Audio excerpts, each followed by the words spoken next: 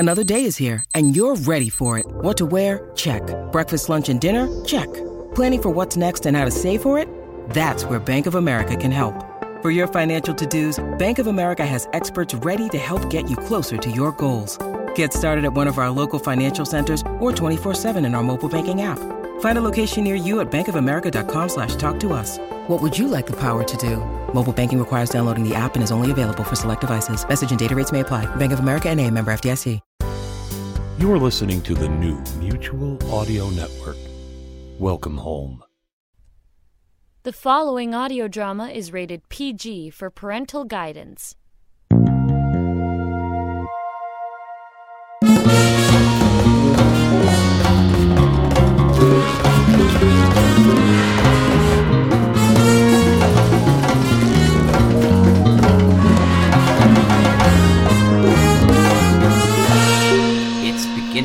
A lot like the week before Christmas. I'm Jack Ward, and you're listening to the world's largest, longest-running showcase of modern audio drama. I'm here with everyone's Father Christmas, well, a slender version of him, Mr. David Alt. Please don't bring back those memories. Hello, welcome, and season's greetings, one and all. Here at the Sonic Society, we are unabashed fans of Reimagined Radio and our mutual partnership with Mutual. Last year, they produced a Christmas sampler that Monday Matinee had on in August. It's a bit like Die Hard being a Christmas movie released in July.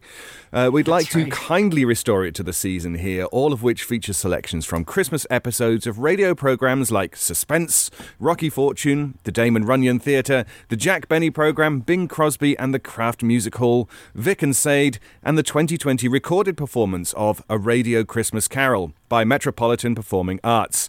And our Ghost of Christmas Past begins right here on the Sonic Society. Merry Christmas!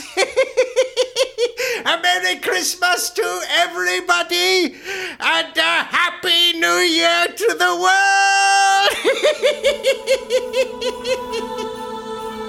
world! Welcome to Reimagined Radio, a program exploring radio storytelling, past, present, and future. I'm John Barber. This episode, A Radio Christmas Sampler, shares highlights from classic radio Christmas programs. We began with a sample from our 2020 Christmas broadcast featuring Metropolitan Performing Arts. Jeffrey Puka voiced the part of Ebenezer Scrooge. Our next sample is from the Vic and Sade series created and written by Paul Reimer and broadcast 5 days a week from 1932 to 1944. Episodes featured Reimer's unique comedic style and outrageous character names. In this sample from a December 1939 episode, Victor Gook, a bookkeeper for Plant 14 of the Consolidated Kitchenware Company, Sade, his homebody wife, and Rush, their adopted son, discuss why Vic has to send Christmas cards to people he rarely, if ever, meets. Enjoy listening to Vic's Christmas card list. Every doggone year we go through this same old tiresome business. I don't send out Christmas cards for the sheer boyish pleasure of it. I send out Christmas cards because it's a thing I feel obligated to do. Let me look over them names once. Who's A.W. Grank? A.W. Grank happens to be chief accountant at Plant 9. Acquainted with him? I think I may truthfully say I'm acquainted with A.W. Grank. We've corresponded from time to time, and we've had long-distance telephone conversations on numerous occasions. You've never actually met him, though, huh? Not in the flesh, no. What call has he got to receive a Christmas card, then? A.W. Grank has remembered me with holiday greetings ever since 1930. Who's Greebly H. Snout? Greebly H. Snout is executive paymaster at Plant 12. Has he sent you cards every Christmas? He has. Who's T.O. Fleiss? Do you propose to challenge all the names on this list? I think somebody ought to draw the line somewhere. Every Christmas you go through the same identical performance.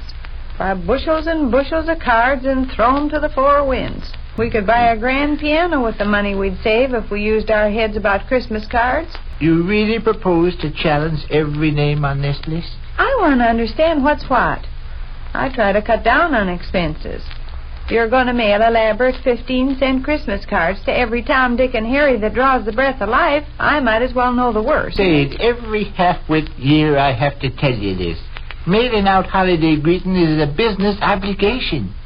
I don't take any childish ecstasy in wishing slobs like W.Y. Slatch a Happy New Year. W.Y. Slatch can go jump in the creek as far as I'm concerned. But if W.Y. Slatch don't find a delicate Tinsley remembrance on his desk from me around the 25th of December, he'll be sorry. On the other hand, a Christmas card from me will please him and give a rosier complexion to our business relations. Well, who is W.Y. Slatch? Big shot in Consolidated Kitchenware's Central New York office. The first-chair barber down at the Butler House Hotel claims he's lived his entire lifetime without receiving one single Christmas card. He says it used to prey on his mind to make him cry in bed at nights, but in recent years he's taken pride in it. Now he's scared every Christmas he will get a card. He's worried about it. Wakes up in the middle of the night screaming. Who's that E.A. Droop you're writing down? Say, I absolutely refuse to sit here and account for every half-wit that I put... How do you suppose I feel? Every time you think of some idiot's name, it costs us another 15 cents. 15 cents don't fall out of the sky. I try to keep track of my 15 cents. Goodness gracious sakes alive, if I shovel my 15 cents... All right, listen. Here's Milford Rapp, W.Z. Lippy, F.N. Jeweler in Wallerstone. They're all pals of mine from Plant 3, Oshkosh, Wisconsin. You have to send the whole slew Christmas cards? Certainly. And here's Cully Gratch, E.M. Blurk, H.D. Slice, and Axel Fungerman. They're all Sky brothers of mine from the Sovereign Saturn chapter of Dubuque, Iowa. And here's Sam Daniels, I.H. Crank, and Orville Gitch, sidekicks of mine from Dixon. Do they all have and U.A. Kropp, Joe Gleek, O.Q. Fipe, and Milton Eberly. They're friends of yours. U.A. Kropp tied your shoe for you at the fairgrounds. O.Q. Fipe said your sandwiches were tasty at the picnic. Joe Glink gave Rush a dime. Milton Eberly got hit by a train. Y.B. Nush, Hummer Eggleston, Herman Spath, W.X. Kennedy, Norman Owler, Sid Freep, T.T. Wops, Ellery Snitch, A.L. Gazelle, Curtis Gouge, E.J. Plasters, N.F. Suffolk, Fish Miller, Sam King, R.F. Sledge, Oscar Flub, Jack Welpy. Sure.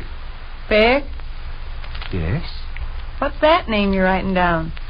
Wilmer I. Gish. Who's he?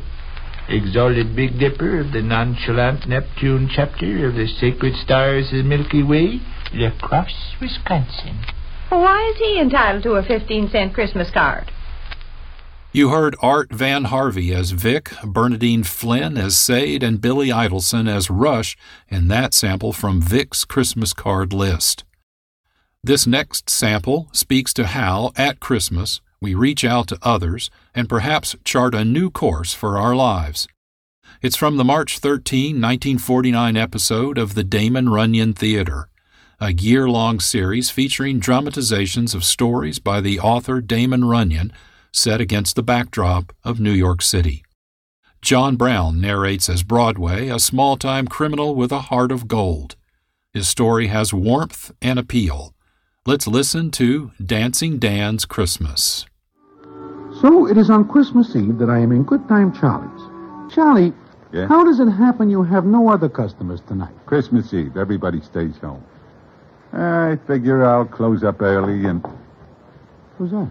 It does not make any difference. Let him knock. Maybe it is someone who wants to see you. Oh, okay. Leave the door on its hinges. I'm coming.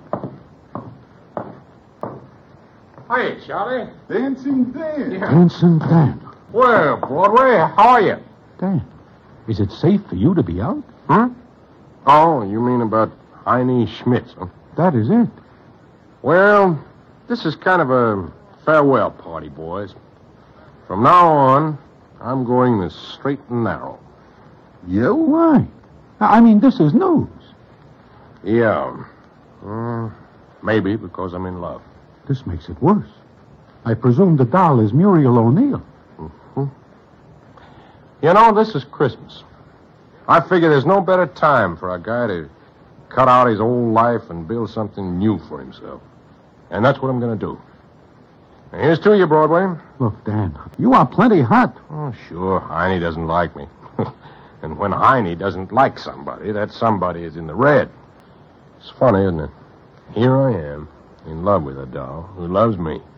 I want to go straight. I want to forget the old life and build up something new for Muriel and me. I gotta do it the hard way. Okay, tell you what. I'll stay just a couple of minutes. Then I'll take the heat off you two by getting out of here. Okay? Sure, Dan. You're an all right guy. Broadway, what do you say? It's Christmas Eve. What else can I say? Thanks. Well, Merry Christmas, boys. It is more than a little uncomfortable in Good Time Charlie's, as any minute we are expecting Shotgun Sam to poke in and end the proceedings. But all three of us are beginning to think that everything is all right when the scene is as follows. That is somebody at the door. Yeah, it is. There's a back way out of here. You think they won't have that covered? Open the door, Charlie. You crazy? I'm tired of running away. Open the door. You cannot do this, Dan. Step back. I'll open it. No, don't, Dan. Look, if anything happens, take that package to police headquarters. Police? Yeah, there's a note in it. They'll understand. Now get back out of line of the door. Merry Christmas. Look. It's Santa Claus. It is somebody who looks like it. Hey, look. Look, it is Ookie. Yeah, Ookie dressed up like Santa Claus. Yeah, I'm glad you opened, Charlie. It's pretty cold outside. Ookie, what is the idea of the Santa Claus suit? Well, I'm advertising Fletcher's store. 50 cents an hour I get for walking up and down the streets handing out his cards. Oh, you got yourself a bad cold. Uh-huh. Well, I need the dough. I ain't got a cent, and my wife's kind of sick. I'd kind of like to bring her a little present this year. Well, got to get going. Here. Buy the wife a good present, huh? Oh, gee. Well, thanks, Charlie. Here, give her one for me, too, huh? Oh, no, look. Make it a real Christmas, Ookie. Well, gee, Dad. Guys, got to get going. Wait, Ookie. You got dough now. Why kill yourself for a measly 4 bits an hour? Wait, no, I need the job. So you see, I got to do it. No, you don't. Oh, yeah, I do.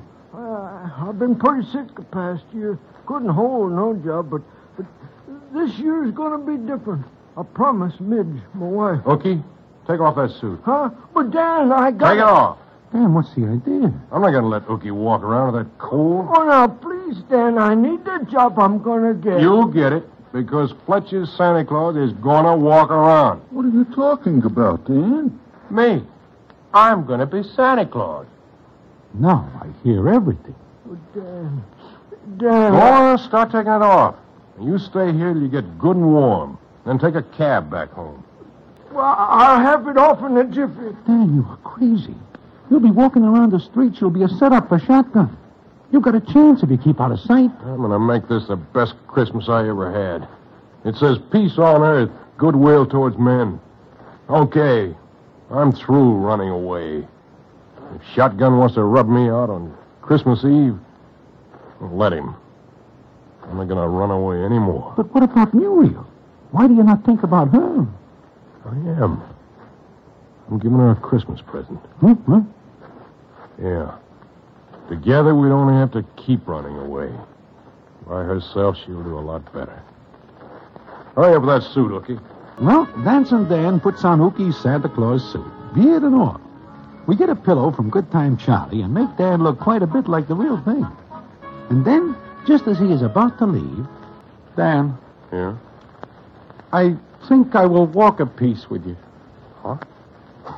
You're crazy. I need some air. Okay, I can't stop you. Oh, give me that package, Johnny. What have you got in there, Dan? Christmas present for the police. Come on, Broadway. We step out into the street. The snow is sparkling under the lights, and the bells are ringing. It is a beautiful Christmas Eve, and everybody looks happy. Look, Dan, how far do you expect to walk? Not far, just to Muriel's place. Muriel's? Yeah. I want to put something in her grandma's stocking. I do not know what you are talking about. Oh, her grandmother hangs up her stocking every year and gets nothing. But this year, she's going to have a good Christmas. Just one before she dies. This year, that stocking's going to get something good in it. Like what? See this package? Know what's in it? I made a haul. 50,000 clams worth of jewelry. This is Christmas Eve, and so I figured I'd take it back to the police because I am going straight.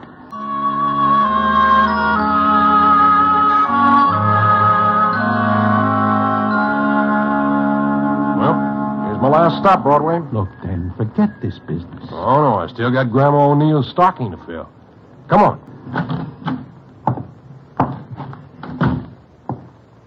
Look, Broadway, you stay back of me. No use you getting it, too. Well, here we are. See if the door's locked. Open. Uh-huh. Let me go in first. Be careful, Dan. Nobody here. Nobody but Grandma O'Neill. Look at her, Broadway. Sleeping in her chair. And that stocking hanging up. Every year she does that. And now we're going to make it worth a while. Look at that. Yeah. Pretty stuff, ain't it? You know there's a $5,000 reward out for it? Pipe? And you're putting it in a stocking? Well, why not? It's a nice Christmas present, ain't it? Here we go. It looks awful funny in that stocking. And it's going to take more than a little explanation how it gets there. It's here. That's the main thing. Now let's get going again. Where to now? Oh, I don't know. But you can go home if you want to. Yeah, I guess I will. Anyway, Dan goes to the pen, but he gets a light sentence because he says he is going straight, and besides, he gives himself up. He gets out and marries Miss Muriel O'Neill, and the last I hear, they are living happily. But that is not the end of the story. Well, it is a year later that I am once again sitting in Mindy's. It is again Christmas Eve. I look up from my blinzers, and whom do I see but Shotgun Sam? Hello, Broadway. Hello, Shotgun. It is just about a year since I saw you last, is it not? Almost exactly. Mm-hmm. I see you come out of Good Time Charlie's. You do? Uh-huh. I'm looking for Dancing Dan. But I'm not looking for him anymore because Heine Schmitz no longer cares for Miss Muriel O'Neill. Oh. You say you see me last Christmas Eve coming out of Good Time Charlie's? Yeah. I get a tip that Dancing Dan is headed for there. I get there just as Ookie is going in. I wait, and then I see you come out with Ookie. I must get a bad steer because Dancing Dan never goes in nor comes out. Well, I guess I will go now. Mm-hmm. So long. So long. Oh, and, Merry Christmas, Shotgun. Oh, Christmas tree, how lovely are your branches. Oh, Christmas tree, how lovely are your branches. That's Metropolitan Performing Arts from our 2020 Christmas broadcast. You're listening to Reimagined Radio. I'm John Barber. Decorating the Christmas tree is a holiday ritual. This can be pleasant, or, in the home of Jack Benny, a shocking undertaking. Here is a sample from Decorating the Christmas Tree, the December 23rd, 1951 episode of The Jack Benny Show. Well, we're all through, Mary. Gee, it was nice of you to come over and help me trim the tree. Well, if I didn't, you'd never get it done.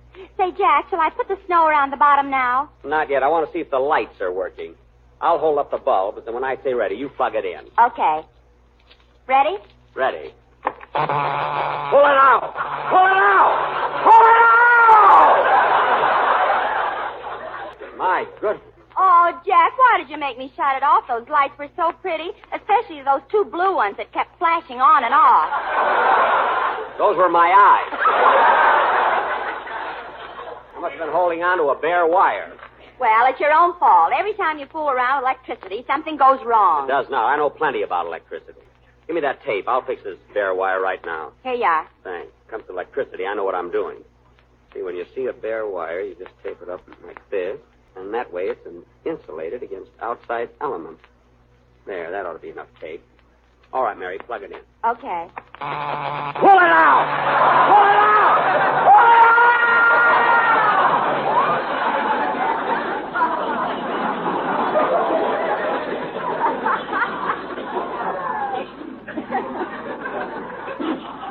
For heaven's sake. What happened, Jack? I taped my finger to the wire. That's what happened. Oh, gee.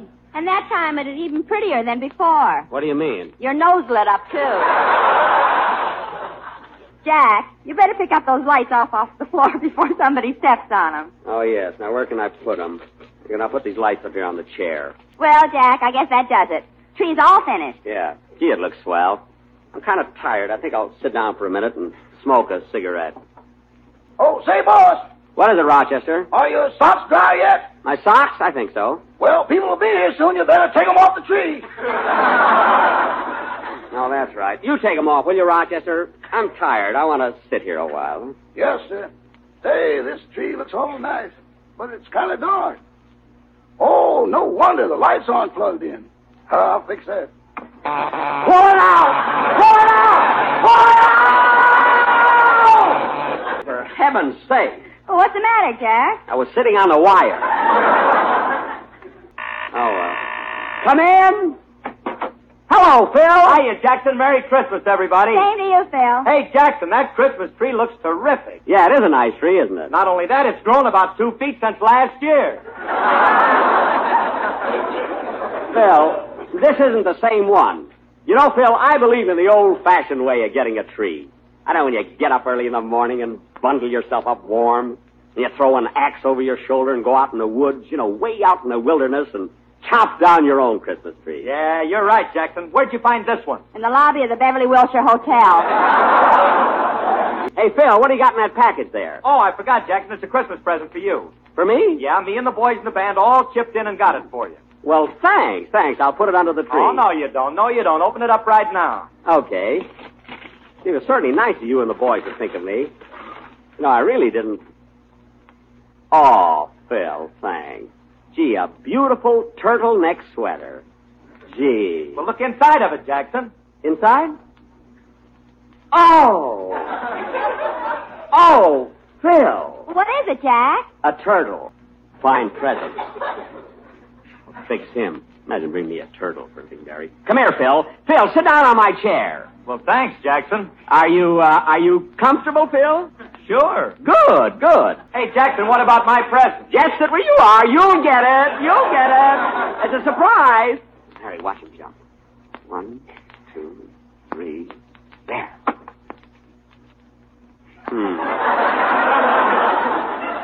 Phil, don't you feel anything? No, why? Phil, stand up a minute. Okay. Let's see.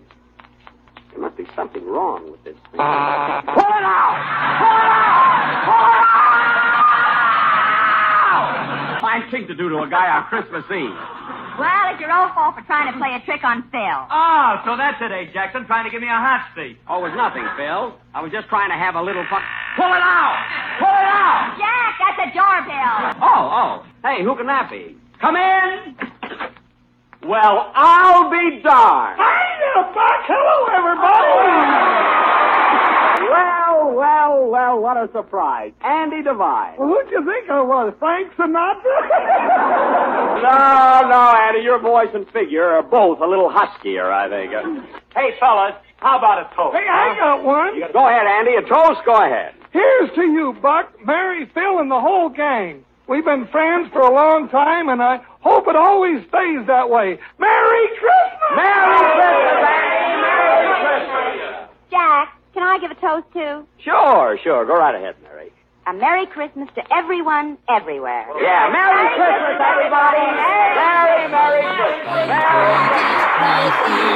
We won't go until we get some. We won't go until we get some. We won't go until we get some. So bring it right here Year. We wish you a Merry Christmas. We wish you a Merry Christmas. We wish you a Merry Christmas and a Happy New Year. We wish you a Merry Christmas. We wish you a Merry Christmas. We wish you a Merry Christmas and a Happy New Year. That's Metropolitan Performing Arts again. You're listening to Reimagined Radio and our Radio Christmas Sampler. I'm John Barber. I'll be right back after these messages.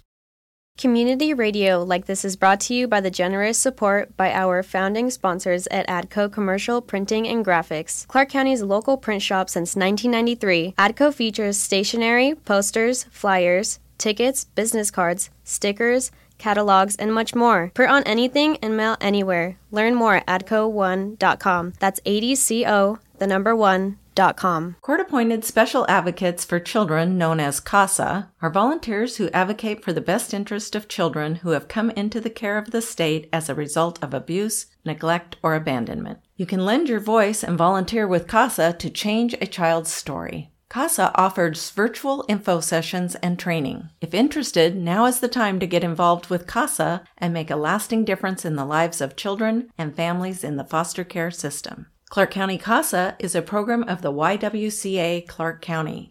More information available at casaclarkcounty.org. KXRW would like to thank Craft Cannabis, our exclusive cannabis sponsor, for supporting our radio community. Their wide variety of products range from edibles, pre-rolls, concentrates, vapes, CBD topicals, tinctures, and much more. Craft Cannabis for 21 and over now has 2 locations in Vancouver. The newest shop is on Andreessen Road off Patton Parkway next to Home Depot. The Mill Plain location is in the Heights Shopping Center. Ordering options include online, in-person, curbside, and express window touchless pickup to better serve you. Hours and more information available at craftcannabis.com. Jolly old St. Nicholas, lean your ear this way. Don't you tell a single soul what I'm going to say. Christmas Eve is coming soon, now you dear old man. Whisper what you'll bring to me, tell me if you can. Welcome back to Reimagined Radio. I'm John Barber. Jolly old St. Nicholas, also known as Father Christmas, Kris Kringle, and Santa Claus, is a traditional holiday figure known for delivering presents on Christmas Day. But what if Santa Claus was involved in department store jewelry robberies? Our next sample is from the Rocky Fortune series, starring Frank Sinatra, the singer and musical artist. Sinatra plays Rocky Fortune, a footloose young gentleman who accepts odd jobs. Here he is as a part-time Santa Claus in a downtown department store. Santa is streetwise and hep-talking, but he's just the man to deal with the robberies and help out a young girl who wants a particular Christmas gift and her older, attractive sister. Let's listen now to Department Store Santa, the December 22nd, 1953 issue of Rocky Fortune. Did I ever tell you about the time I got mixed up in a plot to murder Santa Claus? Yeah. It all started when I answered a Christmas ad for a department store. The ad said, young man of good character as auxiliary store detective and other duties, 2-week employment. So, next day I am an auxiliary shamus for Quackenbaum's department store. This way, Mr. Fortune, Rocky Fortune, Mr. Prim. Yes. This is 5th floor, children's toys. This will be your post. What do I do? Just keep an eye on the merchandise. Quackenbaum's has had a good deal of shoplifting recently. Yeah, especially in the jewelry department, eh? $8,000 worth of pearls. Wow. The thief will be apprehended in good time, have no fear. Oh, and one other thing. Yeah? At lunch hour, you will relieve Santa Claus. You mean put on a beard and everything? Oh, it's just for half an hour. Just ask Big Elf to help stuff you. Big Elf? Santa's helper, the large fellow in the elf suit. Oh, sure. Good luck, Mr. Fortune. The honor of Quackenbaum's is in your hands. Big Elf, whose name is Marty, weighs about 250. He helps me into Santa's suit, and I take over inside the magic igloo while Santa goes out for some chowder. I embarrass a couple of mothers by promising everything the kids ask for, and I'm really living it up, having the time of my life when a little girl about 6 comes in all by herself. She's a pretty little thing, too, with blue eyes and freckles. On one leg is a light steel brace. Well, hello, honey. You here all alone? Yes, sir. Honey, what's your name? Gail. Gail Grayson. And what would you like Santa to bring you for Christmas, Gail? I'd like your elf, the one with the red silk suit and the green hat. Well, you leave your name and address with Santa, and I'll see if we can't arrange for something. Gail? Gail, there you are. I told you to wait outside the man's office. I wanted to talk to Santa about getting that elf doll. Honey, I told you that doll cost too much. Santa says maybe he can arrange something. Santa's wrong. Look, mister, I've just been seeing a man about trying to get a job in this place so we can afford to eat. I don't have money for expensive dolls. Well, I'm sorry, miss. We've no business building up false hopes in children. They put so much faith in this. Well, if you just let me explain... Come around and explain Christmas Eve if you can. Well, I'd like to, but I don't even know your name. This is my sister Laura, and we live at 65 Bleakman Street, 5 flights up Santa... Gail, for heaven's sakes. Come along.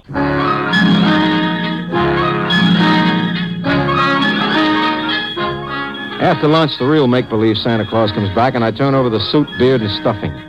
I'm glad to get back to being a store detective. I keep thinking of little Gail. Well, let's face it, I keep thinking of her big sister. I wonder if I'm ever going to see her again, and I don't have to wonder long, because right away things begin to happen. Help! Stop these! Catcher! Catcher! All right, hold it. Oh, let me go. Take it easy. Well, Laura Grayson. Who are you? Santa Claus, remember? My name is Rocky Fortune. I'm also the store dick in this Oh, department. Mr. Fortune, please. I don't know why I took it. Well, let's see what we've got here. It's the elf doll, the one Gail wanted. Oh, baby, if you're going to shoplift a doll, they got better ways worked out than just pick it up and run with it. I had to take it. I couldn't disappoint her. I couldn't. Yeah, I guess it was partly my fault. Well, I suppose you'll turn me over to the police now. Well, hold it. You're letting me go? Well, thank you, Rocky. Hey, What? you forgot the doll. But, I was going to buy it for her anyway. Now beat it. oh, Rocky, I could kiss you. Go ahead. I will. Merry Christmas. And a Happy New Year to you. Wow.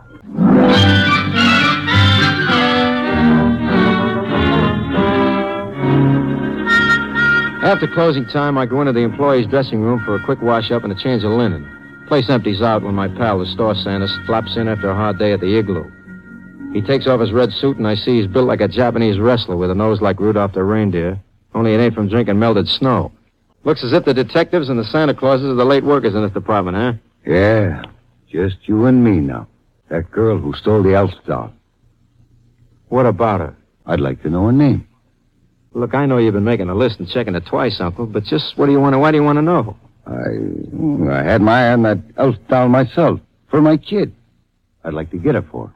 They got brand new ones in stock. I'm interested in that one. So the name, huh? Sorry, Uncle. Fortune. Maybe I don't make myself clear. I want that girl's name and address. I want it very bad. You know you shouldn't use that tone of voice. It don't sound like you got the holiday spirit. I'm going to use more than a tone of voice if you don't unclaim. Sorry, Sam.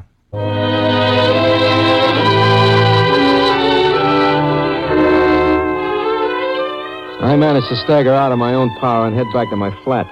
I figure I'll have some supper and then locate Laura Grayson for another look at that elf doll that everybody wants to get his hands on. Also, for another look at Laura Grayson. I stop to line my flu at a local cafeteria and go up to the flat. I walk in like I live there, which I do, and discover I have guests. Hello, Rocky. Well, Sergeant Hamilton J. Finger. Rocky, there ain't no Santa Claus. How come? Because somebody stuck a knife in him. He's laying on his face over in Quackenbaum's department store. Let's go.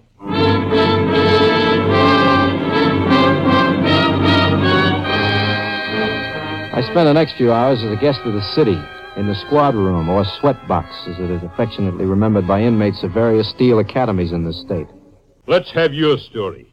Maybe it's got some connection with that jewel robbery. What do you know about the jewel robbery? Somebody snatched $8,000 worth of pearls. You, maybe? Did it ever occur to you that maybe Santa Claus was in on that jewel job? As a matter of fact, Rocky, the guy in that Santa Claus suit has a record as long as your arm. So why pin it on me? You're available. Also, whoever stabbed him was in on the inside. It happened after the store closed. Also, there's $8,000 worth of pearls floating around someplace and a reward for 1,000 to whoever finds them.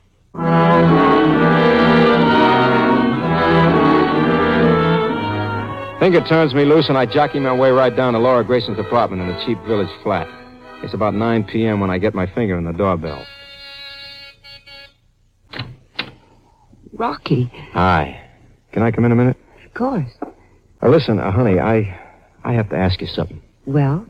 Have you got the doll? Of course. Gail's so happy about it, she's ready to fly. Look, I'll have to ask you for it back. You what? Well, I'll get another one to replace it, a brand new one, really. But right now, I gotta have that one. Here. Thanks. I have to get back to the store. I'll call you tomorrow, maybe for dinner, huh? Uh-huh. Good night, Laura. Good night, Rocky. I knew what she was thinking, so I didn't try to make any excuses. I just took the doll and headed back to my flat to take a look inside. It was as empty as an eggshell in a fox farm. I was just reaching for the phone when it rang. Hello? Rocky? Yeah. But this is Laura. Rocky, something terrible's happened. What's wrong? What's the matter? Well, just after you left, a man came, a big man with a black mustache, and he asked for the doll. Said he was from the department store police. I told him you'd taken it back to the store, and he left. Well, what's so terrible? Well, he must have awakened Gail, and she overheard us. Anyway, when I went into her room just now, she was gone. Rocky, I don't know what to do. She heard you say I was taking a doll to the store? Yes. Maybe she's on her way over there now to try to get the doll back. Look, I'll take a run over there just in case she shows up. You notify the police and meet me. I stuffed the kid's doll in my overcoat pocket and flag a cab over to Quackenbaum's department store. In the darkness, it looks as eerie as a graveyard on Halloween. I figure maybe Gail managed to slip in past the watchman, so I give a yell. Gail! Almost scare myself to death. What's that? Nobody here but us toys, boss. Get 'em up, Fortune. I assume that ain't a lollipop stick in my spine. That's right, smart boy. So what do I owe the pleasure? I'm looking for a doll. You don't say. I do. So hand it over. There. Now stand still while I have a look inside. Okay, wise guy, where's the stuff? Stuff? Don't play dumb. There's $8,000 worth of pearls from last week's job inside this doll. Where are they?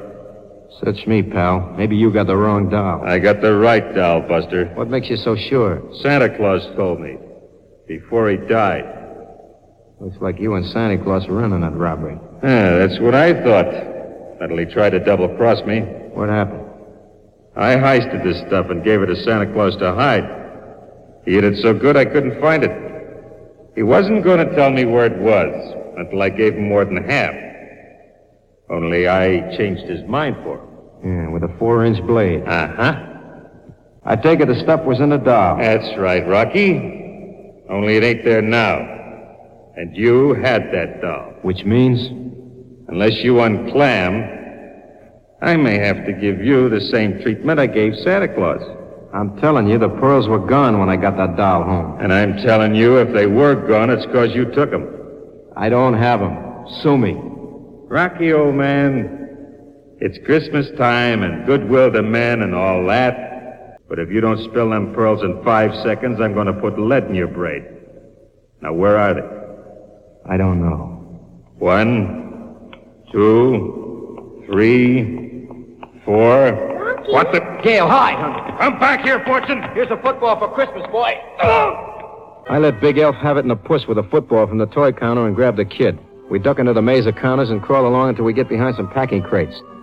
Marty's cursing and looking for us. And he's still got a gun, too. Fortune! It's no use, Fortune. I'm going to find you, and when I do... I'm scared. So am I, kid. We got to do something. But let's see what they got in these boxes. Mighty Mike mechanical police car. Hey! What? Let me have one of those. Here. What are you going to do, Rocky? You'll see. I'm coming, Fortune. Look out, Marty! What's that? That's 2 shots. He's got a revolver that holds 6. 4 to go. Let's see now. There's something, Rocky. Super rocket ship. Fine. Let's try this on. Ready? Go! Fortune, are you crazy? I'm going to get you. 3 and 2 are 5. One more. What's in that box? There's an atomic blaster, junior space cadet size. Why not? Let's try it. I hear you, Fortune. I hear you now. Try this, Crunch. You missed, Marty. That's pretty bad shooting. Maybe, punk, but this ain't gonna be. What the... Those things gotta be loaded before you can shoot 'em, Marty, remember? You dirty... Here's something else for Christmas.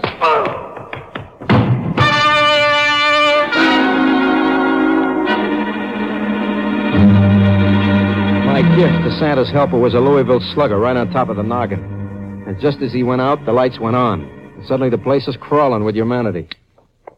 Rocky. Gail, are you all right? We're fine, baby. Well, look who's here, late as usual. No wisecracks.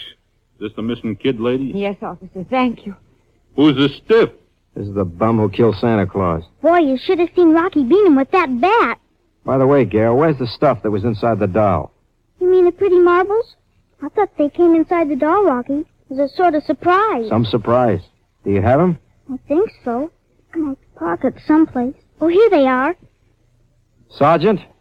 Here you are, sir. Just in case you ain't got all your marbles. Marbles? Hey, those are the pearls that were heisted last week. Gail, I'm sorry about the doll, honey, but unless I'm mistaken, you got about a $1,000 reward coming for this stuff. $1,000? Rocky, it's too good to be true. I must be dreaming. Want me to pinch you? Couldn't you just kiss me instead? Why not? Merry Christmas. Happy New Year. Yeah.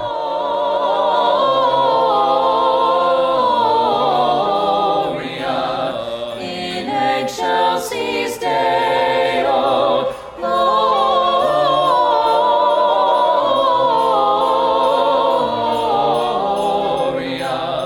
In excelsis Deo.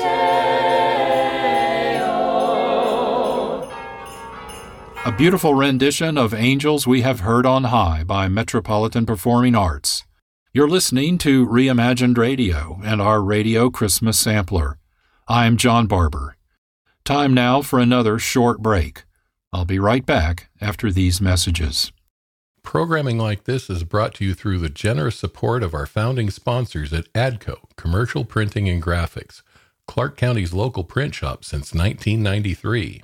ADCO features stationery, posters, flyers, tickets, business cards, stickers, catalogs, and much more. Print on anything and mail anywhere. Learn more at adco1.com. That's adco1.com.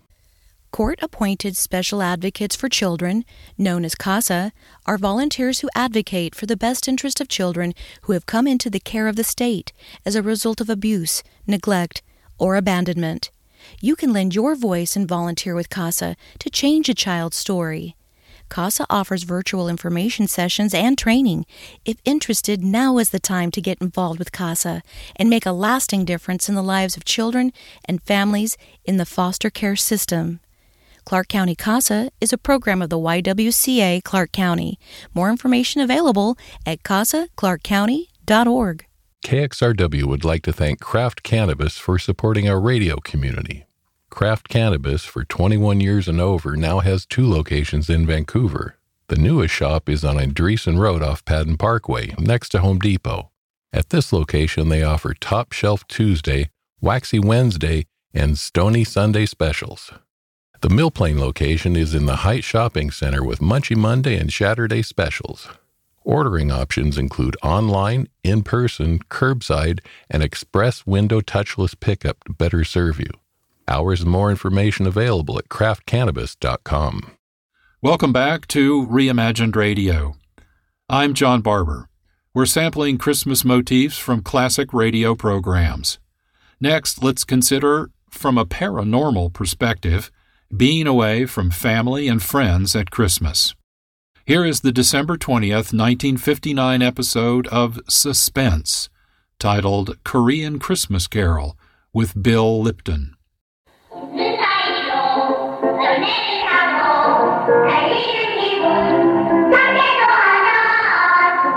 Sounds good, doesn't it? The name's Connolly, PFC Larry Connolly. I'm a soldier in Korea. And that's where this strange story begins. Christmas, 1958.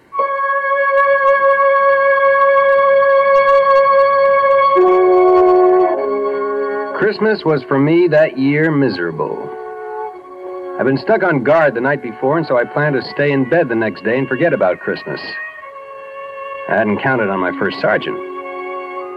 Since I was the first man he came to in the barracks, it's only logical that I should be the man he picks to drive a truck all the way to Seoul and back.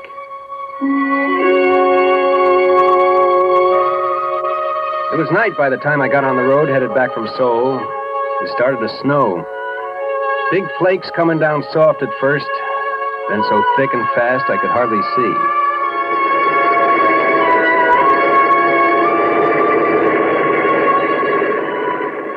I was just over that first range of mountains. Was starting on the twisting, slippery way down when I saw him. The sight of him scared me wide awake. He was standing bareheaded, the wind whipping the snow and his hair around his face. You want a lift? I'm going as far as Camp Santa Barbara. Well, where's that? What do you mean, where's that? Everybody knows where Camp Santa Barbara is. All right. My name's Connolly. Larry Connolly. What's yours? Oh, thanks. Mine's Richard Dombrowski. Good to know you, Dombrowski. Say, look, if you can let go of that bag long enough, I'll let you wear my gloves till your hands warm up. Oh, no, thanks. That's all right. I'll put them in my pockets. Say, is it okay if I set my bag on the floor? Oh, sure, no sweat. Say, you don't have a cigarette, do you? I'm fresh out. Well, I don't know. Wait a minute. Yeah, here's some. Let me light it for you, though. You watch the road. I saw a whole truckload of troops disappear over that curve up ahead. Killed all but 2. Yeah? When that happened? 1951. 1951? Yep. You were here when the war was on. I guess you could say that. Tell me, Dombrowski, what were you doing Christmas Day? Bet they didn't send you all the way to Seoul with an empty truck on a wild goose chase. That's what I did today. What'd you do 7 years ago? Well, you see those lights up ahead? That's the village of Cheongju-ri. We marched through there the day before Christmas. Were you scared? Oh, I think everybody's scared. Hey, look out. You'll burn yourself. What's the matter? Cigarette burned all the way down to your fingers. Oh. Isn't it burning you? Well, that? No. I guess it burned itself out before it got to my skin. Anyway, you see that hill over there? Well, Christmas Day, 1951, my platoon was all dug in around that hill. No kidding. Mm-hmm. We went out on a patrol from that hill. And that was one time I was plenty scared. As a matter of fact, it happened just 7 years ago tonight. It hadn't snowed that day, but there was snow on the ground. I can remember because the guys were joking that at least we had a white Christmas. And what a Christmas it was.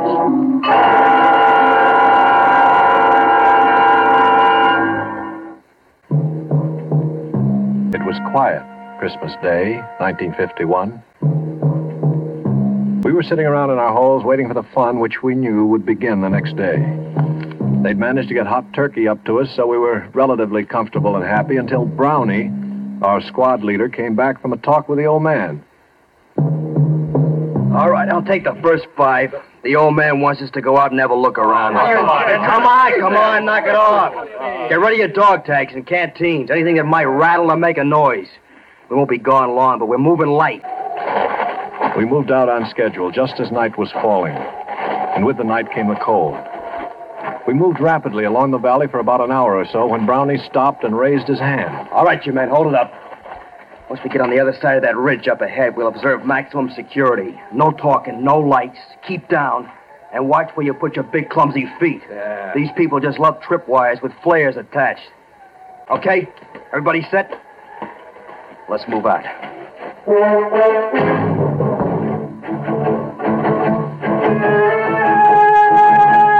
And so we did move out.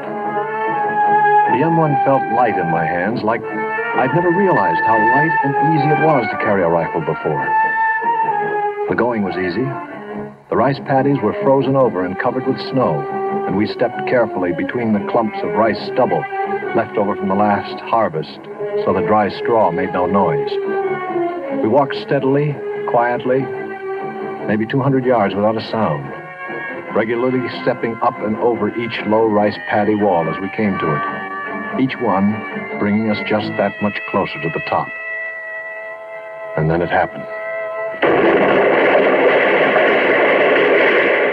Hit! Down! Hit the dirt! Get down! Somebody must have tripped a wire because suddenly the inky black was transformed into the merciless white of the operating table. Everything seemed stopped and slowed down, just like an old movie before the projector blows up. I could see the other guys, the hills, and the deadly, winking fires of the guns. And then we fell down to the protection of the earth. And some of us fell with metal in our bodies. Crawl, you apes! Crawl to the mud tight and stay low. They can't hit us there. And we crawled, digging our knees and fingers into the frozen mud until they were bruised and torn. We crawled closer to the ground and faster than we ever had before. We crawled to the sanctuary of a foot-high mud hill. Keep your heads down. They got us pinned. One's about 150 yards to our front. Where's the other? Yeah, there's 200 yards to the left. They got us pinned in a crossfire. We'll never get out of here. All right. Now, don't panic. Keep your head down. We'll make it out. Walker, we'll move along the dike to the edge of the rice paddy. From there, we can duck into the underbrush and move back down the mountain. We'll never make it. They'll spot us when we try to make across the clearing to the underbrush. They'll swing their guns around. We gotta try it. We can't stay here. Stevens, can you crawl? Yeah, I can make it. Okay, now you lead off, and I'll follow you. I'll crawl backwards and pull Whitey along behind me. Whitey? You heard me. Well, we'll never make it with... Quiet! All you have to do, Harry, is follow along behind and pick up the pieces. Take his weapon. It'll make him lighter. Keep your hands off me, Harry. Come on, Whitey. We haven't any time to fool around. I'm not fooling. I'm not going with you guys. Come on, you lost too much blood already. That's just it. Like you said, Brownie, it's only a matter of time. You can't get anywhere with me. You'll never even get past the clearing trying to drag me across. You're smart enough to know that, Brownie. It'll be tough enough, even with two good legs. We're not leaving you here. That's what I figured you'd say, Brownie. I'm still in charge here. I figured you'd say that, too. Brownie, you see this grenade? It doesn't have any pin in it. The only thing that keeps the spring from kicking the clip off is my hand. Now get out of here, Brownie, before I let it go. Oh, why? You want me to let loose of this grenade? Now prop that BAR up on the dike in front of me and scatter the clips where I can get at them. I'll wait until you guys get to the edge of the paddy before I open up. Look, baby. I'm still holding the grenade, Brownie. Time is running out. You're going to have to hurry. I feel like I want to fall asleep, and I don't know how much longer I can stay awake. Just wish me a very Merry Christmas and beat it. Merry Christmas, Whitey. All right, you guys, what are you waiting for? Let's move out. See, that's right. This is Christmas. Oh, little town of Bethlehem, how still we see... What's the matter? Don't you people like Christmas carols? Above thy dark and dreaming...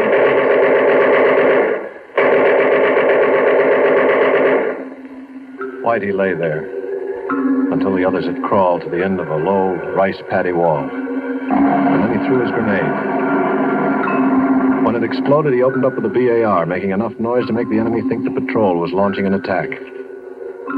Both machine gun nests zeroed in on him, but Whitey stayed well below the little mud wall of the rice paddy, humming his Christmas carol, loading the BAR with a fresh clip every time it went empty, and perhaps wondering briefly why he was going to die so far away from home, on a little pond of frozen mud he didn't care about or even own. Still firing and singing, even after the rest of the squad had escaped into the underbrush, and until either the machine gunners found their mark, or else he finally fell asleep.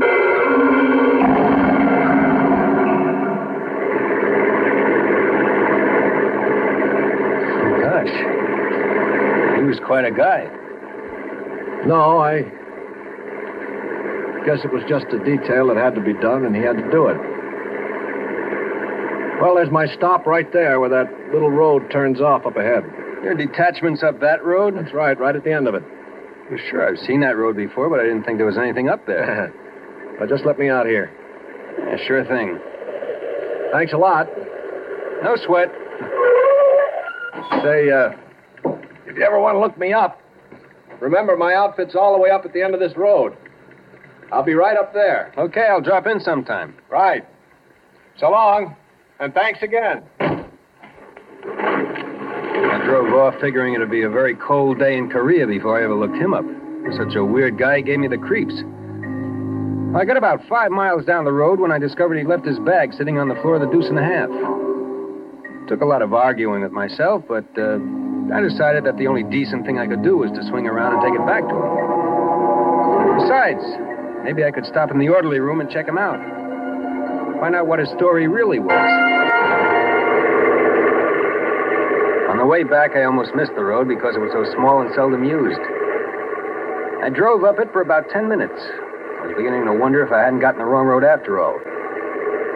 Just when I was ready to turn back to the main road, I saw lights twinkling up ahead from what looked like a couple of Quonsets. It seemed impossible that an infantry outfit could be housed in 2 Quonsets, but I pulled the Deuce and a Half to a halt outside the gate and cut off the motor. I picked up the AWOL bag, got out of the truck.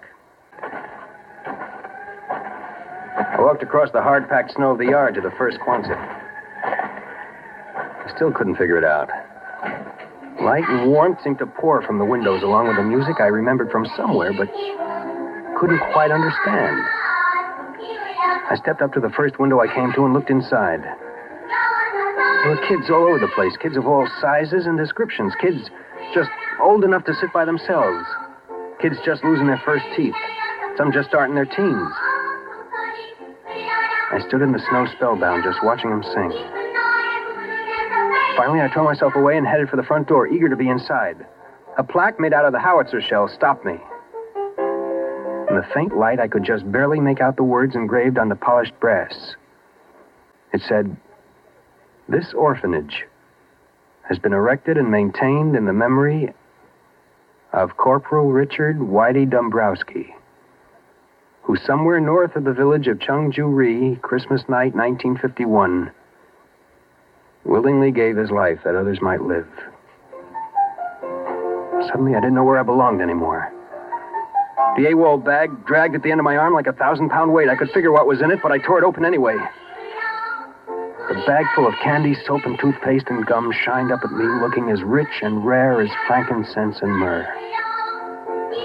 I closed the bag, laid it up against the door, close, so they wouldn't miss it. And then I banged on the door as loud and long as I could, until I was sure that they heard me. And then I ran. I ran back down the road to my truck as fast and as hard as I could.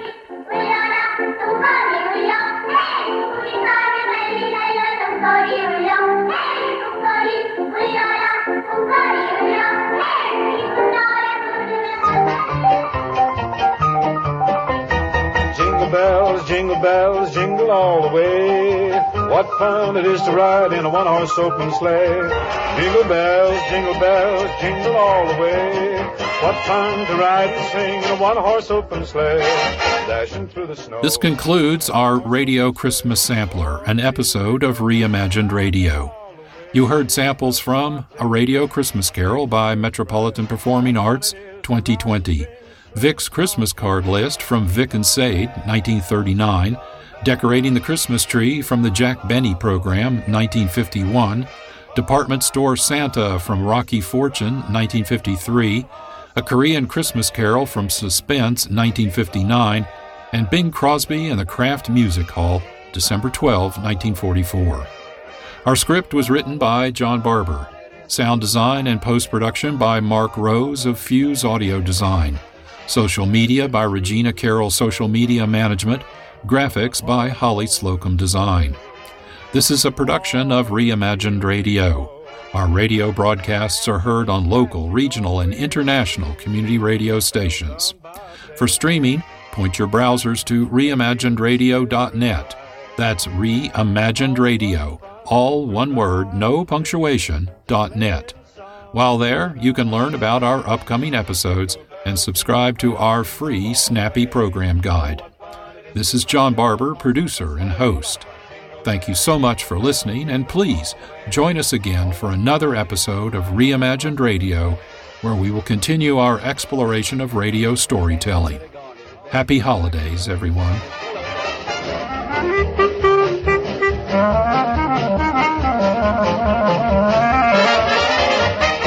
Jingle bells, jingle all the way. Oh, what fun it is to ride in a one-horse open sleigh. Oh, we have a lot of fun. Jingle bells, jingle all the way. Oh, what fun it is to ride in a one-horse open sleigh. Yes. And so, as Tiny Tim observed, God bless us, everyone.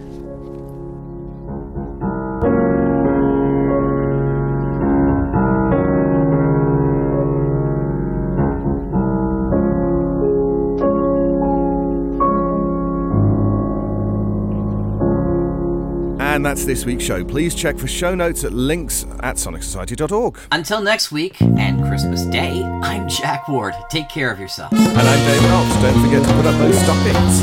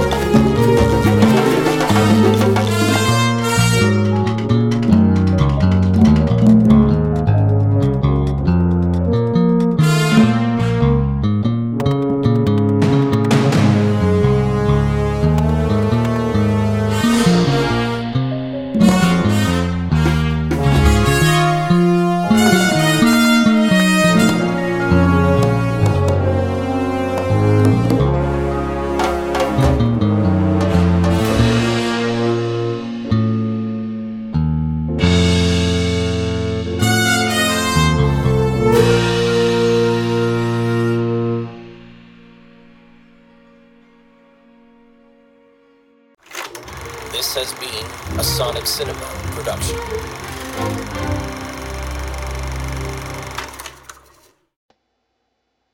Hi, my name is Tracy Babian, co-author of the Carlson Chronicles podcast. My husband, J.A. Babian, the main author, had a triple stroke in the latter part of August of this year. Jerry was life-flighted to Tulsa, Oklahoma, with a brain bleed that the doctors thought they were going to have to do surgery on him, which surely would have killed him. Thank the Lord they didn't. He survived that brain bleed and swelling, but he is in need of so much for his recovery. I have started a GoFundMe to help with all the costs that I just don't have. I retired back in April of this year so that I could take care of Jerry, as he was starting to show signs then that I just didn't catch. Little did I know this would be a blessing in disguise. He is fighting this setback of memory loss and 75% use of his right leg, arm, along with his cognitive speech. Considering the doctor said he would not make it, I consider him to be a miracle. Medicare has only granted 12 visits of physical and speech therapy twice a week. He needs at least 6 months' worth of speech therapy alone. That is a total of $4,000 we need to pay up front that I just don't have. So far, we have had $775 in donations of the $10,000 we need come in. Please donate today so that he can get his needed medication, therapy, and also help pay bills that Medicare just will not cover, even if it's only $5. I update this account so folks can see his progress. You can go to my Facebook account, Tracy Babian VO, to find the pinned link with the title Jerry Babian Stroke Victim Needs. Jerry says, thank you. I still have a lot to write on my stories that I want to get done. Please help me to achieve that goal. Thank you in advance for your donation. Tracy Babian.